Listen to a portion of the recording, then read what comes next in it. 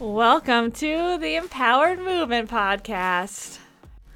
My name is Dr. Emily Rausch, and I am here to share the ins and outs about the body and pole dancing. Hello, friends, and welcome back to another podcast episode. Obviously, I'm Emily. Samson is here in the room with me. He's been a little groany today, so hopefully he'll be able to not be super groany while I'm recording this. I'm back. I was in California for a good chunk of last week through the weekend. We got back on Monday. It was honestly an adventure. I feel like that's probably the best way to describe it. The first 3 nights I stayed at, my husband came and joined me the third night, but the first 2 nights that I was there by myself, I have never experienced a hotel with so many issues, especially a hotel that is, I think it was like a 4-star hotel. It was like $400 a night with our group discount, which is like not that much of a discount.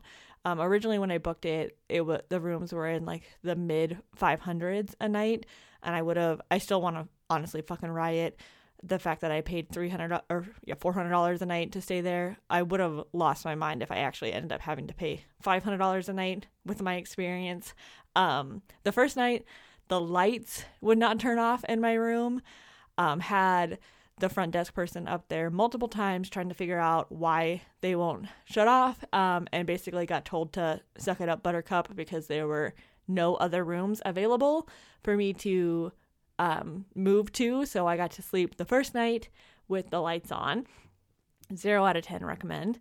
And then the second night, the phone kept ringing sporadically throughout the night, and it would only ring once. There was no one on the line, and it was enough to like wake you up, right? Like hearing your phone ring, you're like, what the heck? But then it wouldn't ring again. So the first time it rang, I thought I was hallucinating. Like I thought I was just dreaming that the phone was ringing, but then it happened a couple hours later, and I like rolled over to answer it because I'm like, who the fuck is calling me at like 3 a.m? No one was there. And so I just left the phone like off the hook. And then it happened again a couple hours later, but there's a phone in the bathroom that I forgot about. So it rang in the bathroom. And at this point it was like a little after 5. So I just like didn't fall asleep. It was not a fun time. And then my husband joined for the third night. His trip down started with a fiasco as well. A lot of this was just like mindset, like your mindset about experiences really truly matters. He left his wallet on the airplane, and he flies all the time. Like he flies to Alaska for work and then back to Boise every 3 weeks. So he's on an airplane like more often than not, more often than a lot of people. I don't know what happened. He doesn't know what happened. His wallet somehow left where he had put it and ended up on the plane.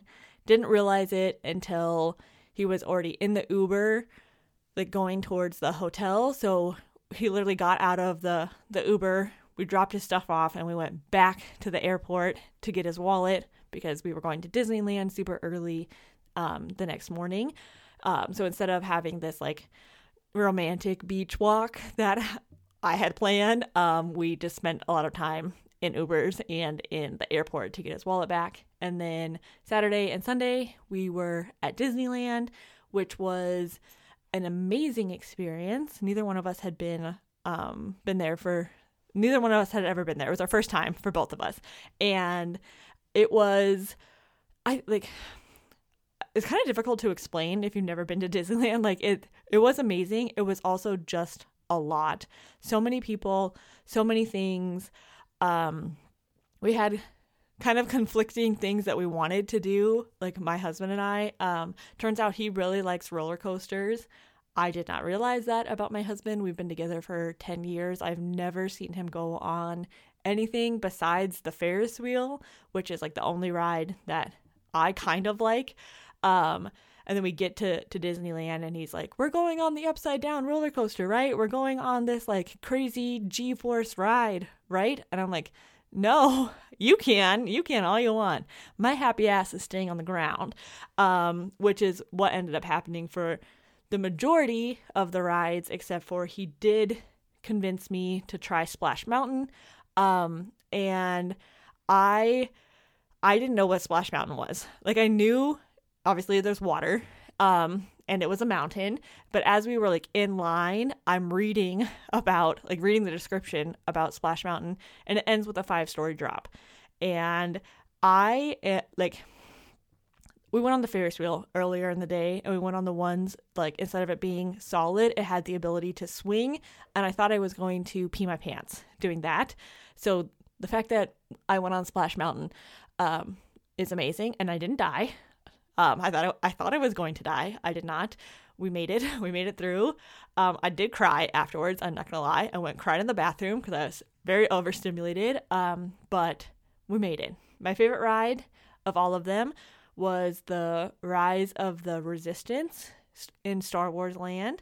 That it was a super cool experience. Honestly, like, I don't even know how to describe it. Super trippy, especially if you like Star Wars, which I do. I was getting like goosebumps. They like did a really, really good job recreating some of the scenes from the newer Star Wars shows, movies, whatever, that I was like, oh my God, we're getting like filtered in like we're in jail from like the stormtroopers. It was a lot, but it was super cool.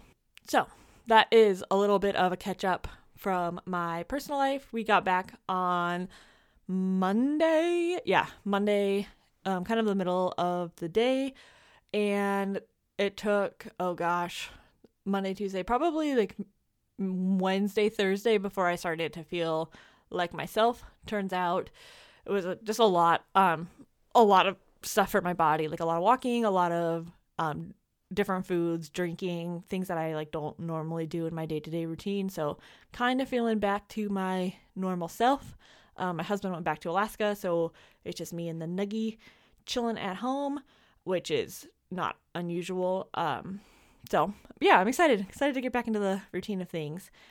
Today's topic, now that we're like 7 minutes into this podcast episode, was one of the questions asked when I was traveling down to California. I did a little question box on my Instagram story where people could ask me questions, and then I answered some of them as I was like bebopping around. But there was one that I literally have been thinking about since it like popped up into my little like notifications. Sammy asked me this one, and it says, in your opinion, what knowledge/skills should someone have before becoming a pole instructor? And I've been thinking about it literally almost every day, because I feel like it's a really important question to be asked, but I also feel like I'm going to get roasted for sharing my opinion. So I guess I want to very much highlight that this is my opinion, and if you feel differently, I'm fine with that. It was a question asked of me, so I'm just going to share my thoughts.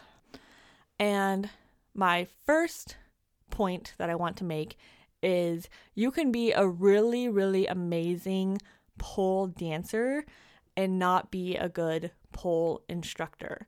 Teaching is very, very different than doing, and I don't feel like enough people realize that. And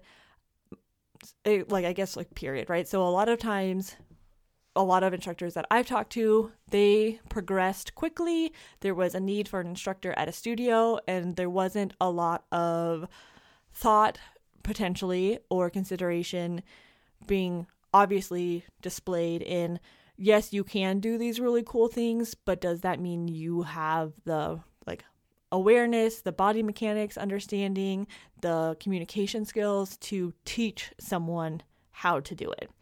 And I will just highlight for my own self that there are a lot of really cool tricks that I can do that I wouldn't, without a lot of thought and effort going into it, be able to teach another person how to do. The immediate second point that comes up in my brain is a lot of times studios will have new instructors teach beginner students, and that drives me bonkers for a wide variety of different reasons. One, I think it downplays the importance of the beginner level, like the foundations that people build in their pole journey, right? If you're not learning how to properly push-pull, if you're not learning how to do the basic moves, that your foundation is like super rocky. And if you have a new instructor coming in that may or may not have the best teaching skills, teaching beginner students how to do things, it's like a little bit of like the blind leading the blind, right? And that is a recipe for people to not have a good time, which is important, and then people to get hurt and or develop like really shitty habits that they carry with them for longer than they would need to if they would have been taught by a more seasoned instructor. So if you are a new teacher, I would actually recommend that you start at maybe the higher beginner level, potentially even low intermediate level, because by that point, people tend to have better body awareness. They're stronger. They can kind of read a little bit between the lines with like your lack of communication skills and potentially your lack of like knowledge about how to teach things. And most of the time I would say are at the level where they can watch someone do something and feel pretty safe attempting it and then get out of the move and come down and be like, hey, I have questions about X, Y, and Z. Not saying that you should not be able to teach how to do intermediate, beginner, high beginner, low intermediate level skills, but there's less, I feel like it's like less of like the blind leading the blind, where it's like, you know, a little bit more of like you can have some gaps in your ability to instruct and be working with people that already have that like movement background, that movement knowledge to be able to kind of look past the gaps. And beginner students don't. Like they're so new, they're going to like hang on to like every little word that their instructor says or doesn't say, and potentially fill it in with their own like misconception about things. So new instructors, in my opinion, should not be teaching brand new pole students.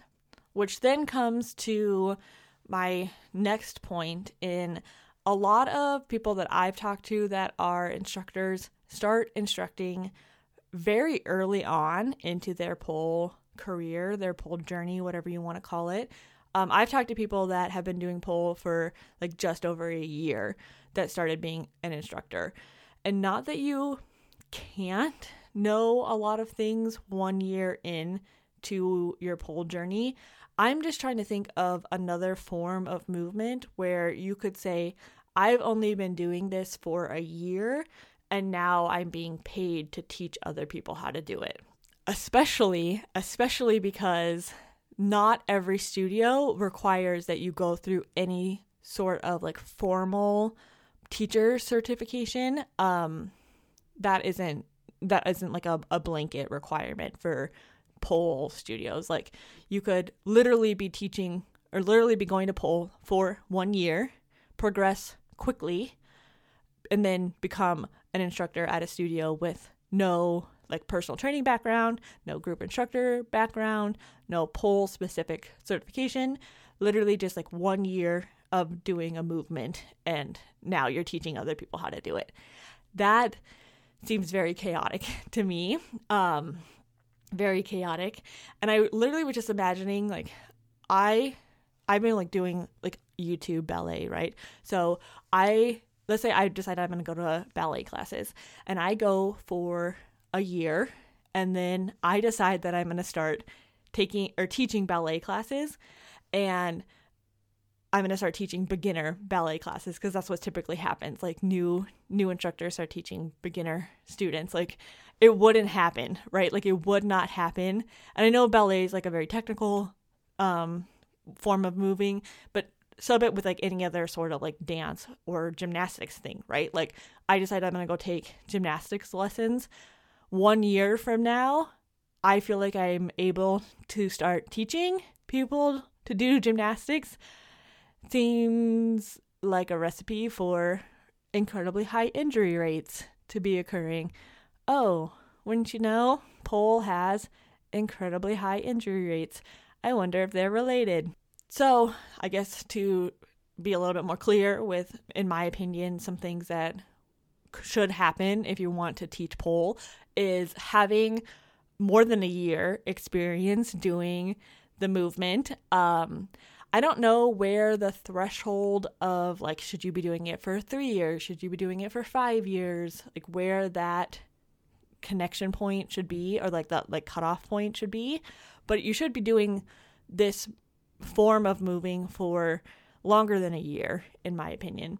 And I also do believe that you should have some sort of movement background certification. So whether it's a personal training certification, a group instructor certification, one of the formal pole training certifications.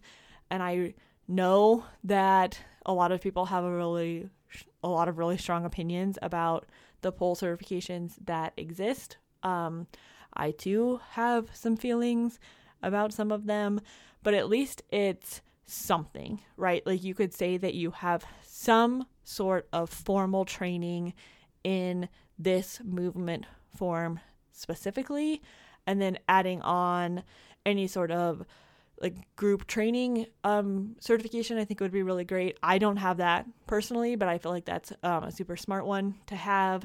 Some sort of like anatomy, physiology, exercise science certification to be able to build on and then apply things to pole. And because I'm a little bit of a shady bitch, I will share my experience with things. So how long had I been pole dancing at this point? Maybe 2 to 3-ish years into my pole journey. The studio that I was training at had an instructor opening. They required that you had some sort of pole certification to be able to be considered. Like they wouldn't consider you. They wouldn't even like accept your application if you didn't have something. And so I went to it's a weekend. It was 2 days. 2 days. 2-day training. I'm not going to name who because, and it was shocking. It was super shocking to see what was being taught and how, in my opinion, easy it was to pass the certification. And I don't necessarily think it needs to be like super challenging, but if that's going to be the like entry level to being able to teach and to be responsible for people's bodies, it needs to be a little bit more based in science and a little bit more in depth. And I think having it be more days potentially would be better, and or less material. So the one that I went to linked level 1s and level 2s together, and if that amount of information meant that we had to stay at the superficial level that we stayed at, I think having each one of them broken up into a 2-day thing so we could really get into more of the like nitty-gritty aspects of teaching and communicating and working with different body types, working with different learning styles, more into the anatomy, the biomechanics, exercise like science, like building a training routine, structuring training, troubleshooting, all of those types of things. But it was a lot of information crammed into a very short amount of time, and I feel like we just like skimmed the surface with the amount of knowledge that like ideally you would have left with. And I gave that feedback and it was not super well received, which is fine.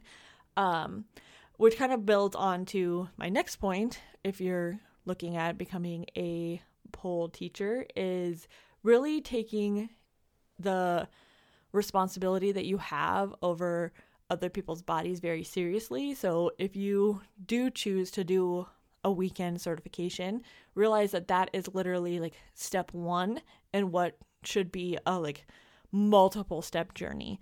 There's no way that you could learn all of the information you need to learn about teaching in 2 days. So spending time, whether it's like in other courses or on your own, and investing in your like movement knowledge, your background, so that when you have people come to you asking questions, you're being able to give them like a evidence-based, a science-based response, which I myself have I've asked my instructors, especially when I was beginning, a beginning pole person, I asked them a lot of questions that like, I don't know how they would have known. And then now that I teach like intro and beginner level pole, some of the questions that like students will ask me, I'm like, dude, you are getting into like really nitty gritty things that like I have the background in like the human body and like anatomy and biomechanics to be able to answer, but most people wouldn't know that unless they truly invested a lot of extra time, money, effort in like understanding the human body and understanding movement. So I guess kind of a squirrel moment off of that, I think it is really important that you continuously invest in your own movement practice and also in your own teaching journey. So taking classes around biomechanics, anatomy, communication, reading books, watching webinars, those sorts of things. But then also realizing that students are going to ask you questions that are kind of they kind of seem like they're out of left field, and just being like, you need to go talk to your provider about that. You need to go talk to somebody else. I don't know enough about whatever to have an opinion to be able to give you an educated answer, and you're worth more than me just guessing. Which is where I think, kind of circling back to the certification things, if you have a personal training certification or a group training certification, for it to remain active, you have to take continuing education courses. And I know a lot of people get salty about that, but it forces you to continue learning. And if all you're doing is just the pole-based ones, there's no required continuing education for it to remain current. You literally pay the fee, you go for the 2 days, and then you're just certified forever. Not understanding that like movement and research and all of that is like continually evolving, or there's other ways of looking at movement. You literally could just be like, oh, I did it, and it's not that good in general, so let's do more. Oh, I will also add, being CPR and first aid certified is something that I think like should just be the baseline requirement for all people that are teaching movement.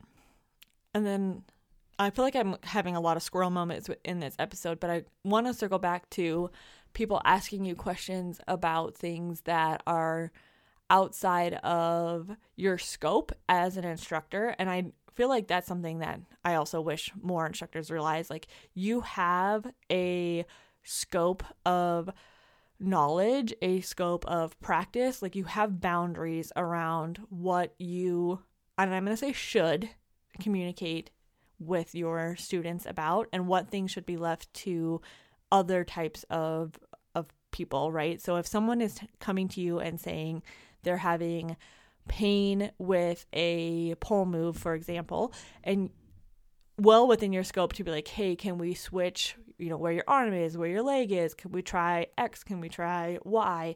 And see if you can find a more productive position or engagement for that position. But if someone is coming up to you and saying, my shoulder hurts every single time I come to pole class, like, it doesn't matter what position we're in, what trick we're doing, I'm having shoulder pain, unless you are like a provider yourself, that is like outside of your bubble of things to talk to them about, right? Like, it's not your responsibility to try and diagnose and or treat their shoulder pain. Maybe you've gone to physical therapy in the past. Maybe you've had a shoulder injury in the past. There's a very fine line between like you sharing your experience and what is being viewed as you like treating them. And if you don't have a license to treat someone that is injured, you're putting yourself in a risky position, because students can take your advice and deem it as like medical advice, and if shit hits the fan, they can sue you for giving them like inaccurate medical advice without a license. And I don't know of anyone that has like actually had that happen, but I know that it is a possibility. And that is not something that I want to have be your reality. So if someone's dealing with an injury that is outside of your scope as an instructor, they need to go see their provider. You can help them like modify around injuries in your own classes, but there's like a hard cap around like, I'm going to help you try to position differently around the pole versus go do this exercise because that's what my physio told me to do. And in case you couldn't tell, that's a position that I'm fiery about, and I'm fiery about it because I've talked to quite a few people that delayed going to get assessed by a rehab specialist because they were doing what their pole instructor told them to do for exercises instead, and it just prolonged their injury a lot longer than it needed to be because they weren't doing the right things, and like the pole instructor didn't have the knowledge to like actually give them that advice, and it riles me up a little bit.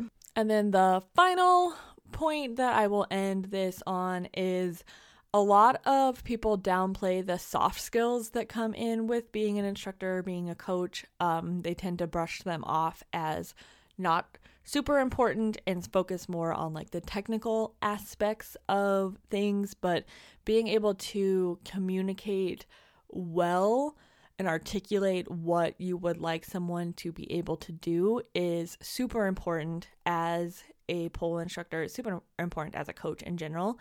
And it's where a lot of people struggle with knowing what they want someone to do with their body and being able to formulate the words where the person that is listening to them is able to understand what you want them to do, right? Like that is that it can be really tricky, especially if you're working with someone that doesn't have a lot of body awareness or doesn't have a wide movement background.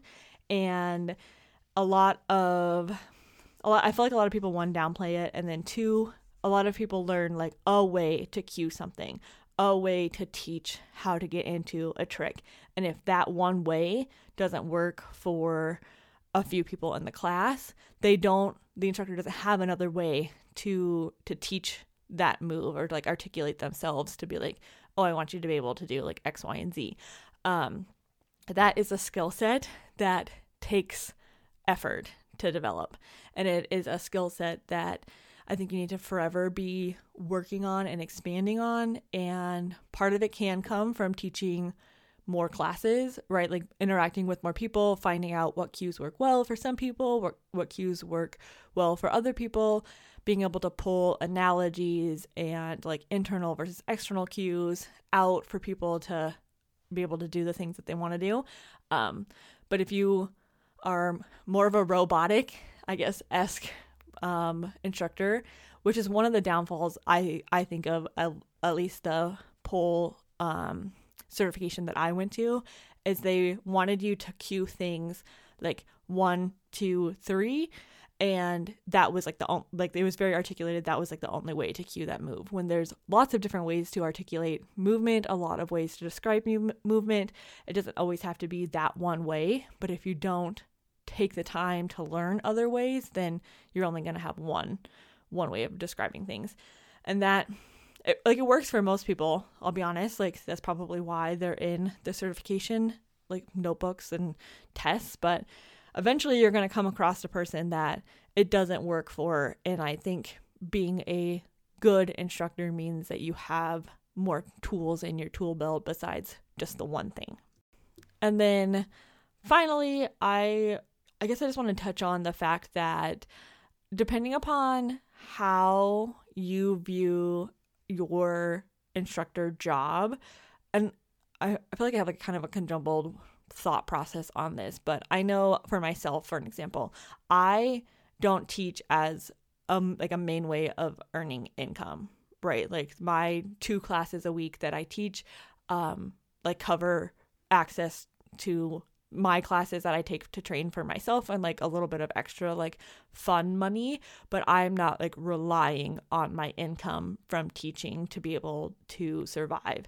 And I feel like that's the case for more pole instructors than not, at least the studios that I've trained at. The majority of people teach a handful of classes a week, and there may be, you know, an instructor or two that teaches more, and they're typically the studio owners, or they have like some sort of like vested interest in the studio. But for most instructors, teaching is like a little side hustle thing. And I think a lot of people can downplay the importance of that job. Like you really truly do have people's bodies in your hands when you are teaching, from the beginner all the way up level, right? People are trusting you to help guide them through their pole journey in a safe manner. And that is something that I wish more broadly instructors realized and took seriously. And I don't know if people like don't take it seriously, but being as I primarily work with pole dancers that are injured, I get to hear stories about how instructors unintentionally harm students, like don't provide proper guidance, aren't providing proper cueing or proper spotting, and the students are the ones that walk away injured. And maybe the instructor knows, maybe not. It turns out a lot of people don't go back to their instructors and say, hey, I was injured in your class last week, and now I'm like having to go through like rehab to be able to, you know, put my shirt on. Like, I don't know if that conversation is happening with the instructor, but I know I get to hear them. I get to hear them. I get to see people. I get to help people get back to doing things, which I like absolutely love. But I wish it was more like broadly understood that instructing, especially like pole, is dangerous, right? And people get pissy at me for saying that, but the injury risk of doing something wrong, of falling out of a trick because you didn't understand your contact points, you didn't understand where your grip was coming from, your teacher was pushing you past like a productive level of things, not doing a proper warm-up, a proper cool down. These have potentially like lifelong implications for your students. So take it seriously, even if it's just a like side hustle or a way to earn like a little bit of extra money beyond like your normal job. And I will add that I feel like there is a lot of opportunity for people to turn their aerial coaching, their pole instructor coaching into a career. I'm not saying that it always has to be this little side hustle, side job thing. I know of quite a few people that help guide instructors into having this be their like full-time career, because the power of the internet is that you can have a career with your instructing, and there's a lot of really cool people in the world that like I follow, that I pay money to on a monthly basis to learn from. So that is a potential. But if you want to get to that level, if that's kind of your aspiration, then you have to shift your mindset around like, oh, I'm just going to go take a weekend course and then call it a day. And like, no, this is something that you need to invest like time, energy, and money into becoming really good at, so that you can properly guide people through their journeys and help them get the results that they're hoping for. I'm going to end the episode. I feel like I've rambled quite a bit, hoping I didn't put my foot in my mouth too much. Like I said at the beginning of the episode, that this is just my opinion about what I feel like instructors should have knowledge, education-wise, before becoming an instructor. If you have additions or you disagree, I would love to have a constructive conversation around that. So feel free to send me a message or an email, and I'll catch you in the next one. Okay, bye.